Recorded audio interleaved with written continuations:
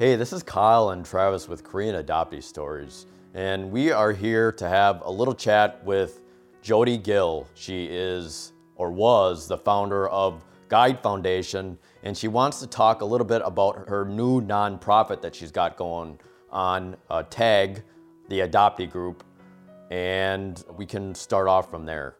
Hey Jody, everybody has a lot of questions. Can you tell us what happened with the Guide Foundation? Hi everybody, my name is Jody Gill. Kyle and Travis Baylitz asked if I would do an interview with them for their Korean Adoptee Stories with 3 questions. So let me explain. This is a topic that people have asked me several times, and I want to do the best that I can to give that information to you because it is valuable to those, especially those who contributed and to those who volunteered their time. So for those who don't know, in April of 2020, the Guide Foundation jumped into the adoptee community with a big bang. There was a lot of energy. Several volunteers came to gather around this mission, really to save lives. And I was one of the co-founders along with Derek Fisher and Moses Farrow. In October of 2020, it ran its course and it went into inactive status in the state of Oregon. So let me try to explain from my perspective as to what happened. And for many of you, this probably won't be a huge surprise. So from an organizational standpoint, the 3 areas that I think were the cause is number 1, communication. Number 2 is time, and number 3 is like our own personal journey at the time the foundation took place. So if I was to focus on each one of those, I would say in terms of communication, as many of you knew, the organization grew like crazy with different projects, with lots of people, and I think we just lost our ability to be cohesive as a team. We did try as much as we could. We all had the best intentions, but that's just what happens. Second to that is the communication and the community, from what I could see in regards to the Guide Foundation and the leaders. I felt that it was mischaracterizing us as individuals. And that was, to me, it was very frustrating because I'm new to the community and trying to do a good thing. And gosh, I would just say, like, for the love of the community, the rest of you who are out there, and for all of us, like, let's please take the position to support each other. And the tear down, as much as we think we all need to voice our opinion, the tear down on each other it's exhausting, and over time it's hurtful, and it segregates us all. So as far as time goes, my personal experience is that I was so excited to join the Korean adoptee community in the month of February of 2020. I say that because I was very new, and when you're new to a community, everything is exciting. You know, this relationship, this person over here, this person over here, wow. For the sake of the foundation, it was very exciting for me. I placed it in the center of my life. And what that means is that took a lot of time. Whereas I would suggest that we always keep ourselves and our family at the center of our lives, and then our professional life. And last would be probably volunteerism. You know, there's always ebbs and flows, but for the most part, this was not an ebb and flow thing for me. I put it at the center of my life, and things became very personal to me for this foundation.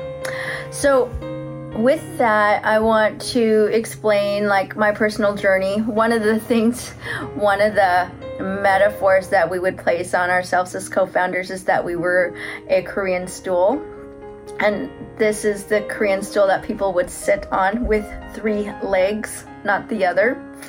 So with that, I want to take my responsibility to own the strengths and the weaknesses of my leg of this stool. To put it simply, the year of 2020 was just a crap show for me.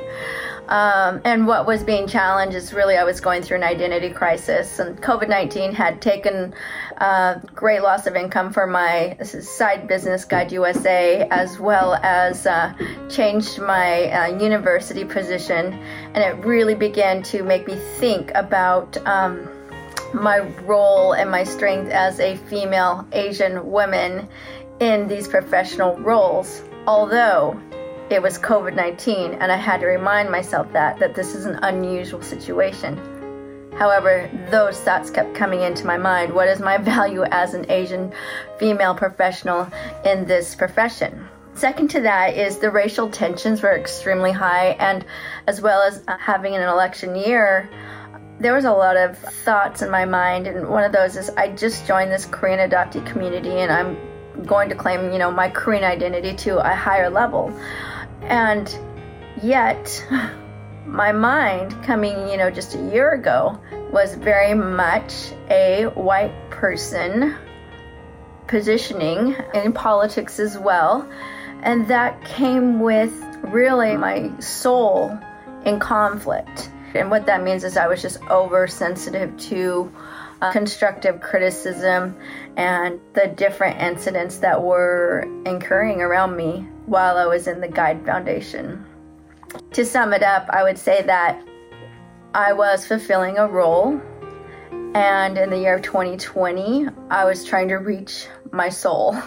Thank you to the adoptees who surrounded themselves around the mission of the Guide Foundation, because seeing your volunteerism and your resources and your contributions, it was a beautiful side of this. Second to that is the friendships made. I will never forget. I have friendships for life because of this experience, and again, that is a beautiful thing. And can you tell us about the finances on who donated to the organization and what happened to that? So I think that's important for me to address. In the state of Oregon, when a foundation goes into inactive status and then moves toward dissolution, then what happens is the funding needs to go to a foundation with a similar focus. So that's what we did. We transferred the funding over to a new foundation, similar focus, and that allows us to carry on the mission, but also continue the book project that people contributed to. So can you tell us about the new adoptee group called TAG? I'm happy to share about the new foundation. The new foundation is called the Adoptee Group. And what had happened is when the Guide Foundation was coming to a close, one of the adoptees in the community came to me and asked if I would start a new foundation that focused on mental health. Not the easiest time to ask me about that very big commitment. However, he posed it with another question, and that was, what if you could do whatever you want and money was not an issue? My focus wasn't necessarily on some big check being given to me, but the focus was, if we could dream, then what would that look like? And that, to me, is an important life lesson. If you could dream and money was not an issue, what would that look like? Because I think we tap into, what our soul is looking for, what our soul truly wants to do in our lives. So for me, that was a very big question. I took it to some of the leaders who were still very eager about carrying on the mission of the Guide Foundation, and I asked them, what would you do if money wasn't an object? And we all agreed, mental health was very, very important to us. So yes, let's all start a new foundation. So that's what we did. There are several who are following this mission, and I'm just very excited about that. 3 are board members for this new foundation. We have Jennifer Worth, who was the social media director for the Guide Foundation. We have Andrea King, who worked in communications for the Guide Foundation. And then we have Cole Niemeyer, who was a newbie for the foundation before it came to a close. However, he does have experience as a board member for another group. And we have fun. It's exciting. And we bring our expertise to the table. We know when to be serious, and we know when to hang out and make each other laugh. So what I want to do is tell you just a little bit about our first project for 2021. And the adoptee group, while we are all Korean adoptees, we want to focus on the larger community of the adoptees, and with that focus of how can we support mental health. And, given that question, if money was no object, again, what would that look like? We all came up with this idea is, what if all the adoptee competent mental health, mental wellness professionals were easy to access at our fingertips?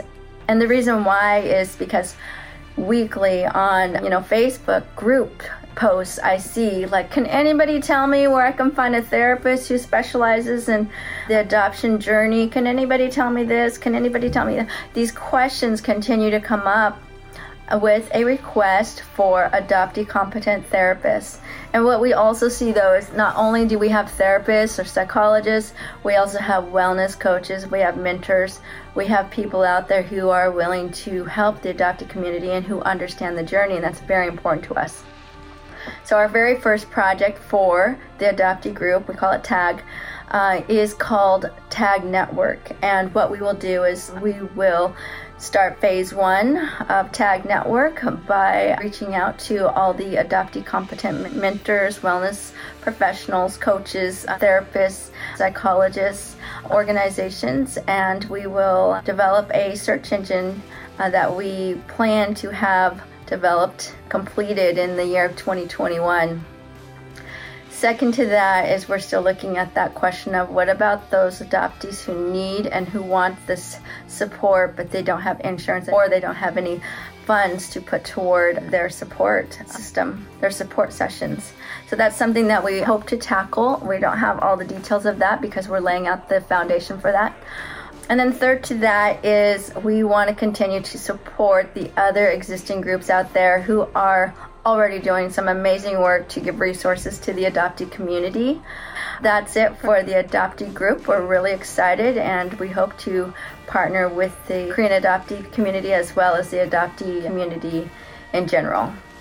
Okay, great. Hey, Jody, can you actually tell us now about the book that you got going on that is supposed to be released? Let me wrap my brain around this.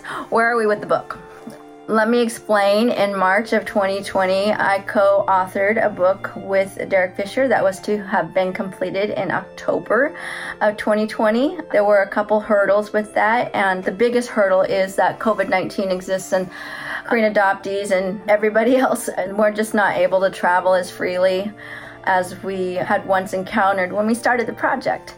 What I have in my hand right now is the Korean Adoptees Guide to Korea. This is the first draft. So we still have a process to go through. So along with the practical guide to planning a trip to Korea, the children's series introduction, we will also have a snip of a book from Janine Vance that is called The Search of Mother Missing. I've read a portion of it. It is incredible. It is amazing, and it's a great fit for adoptees who plan to go make a trip to Korea.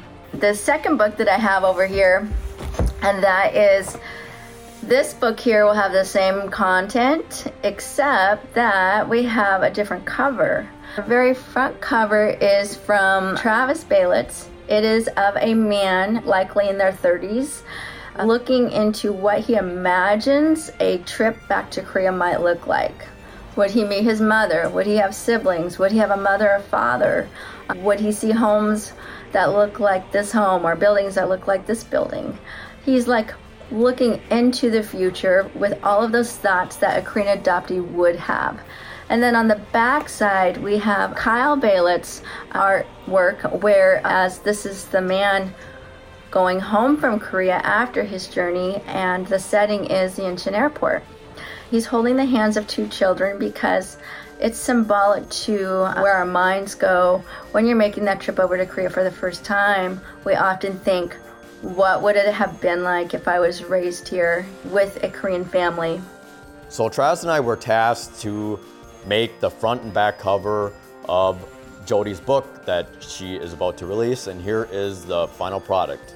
So this is a drawing of a Korean adoptee who's looking into a self-reflection of himself, and it describes what he might be doing when he goes to Korea. As you can see, there's a woman crying, so he might be experiencing emotions there. There's a picture of a traditional housing.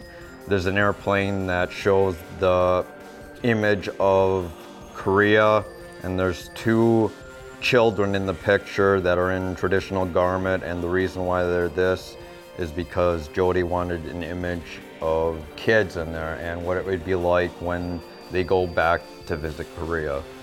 And you can see at the bottom there is an image of the reunion, two people are hugging, there's definitely a lot of emotion, and I think that's it.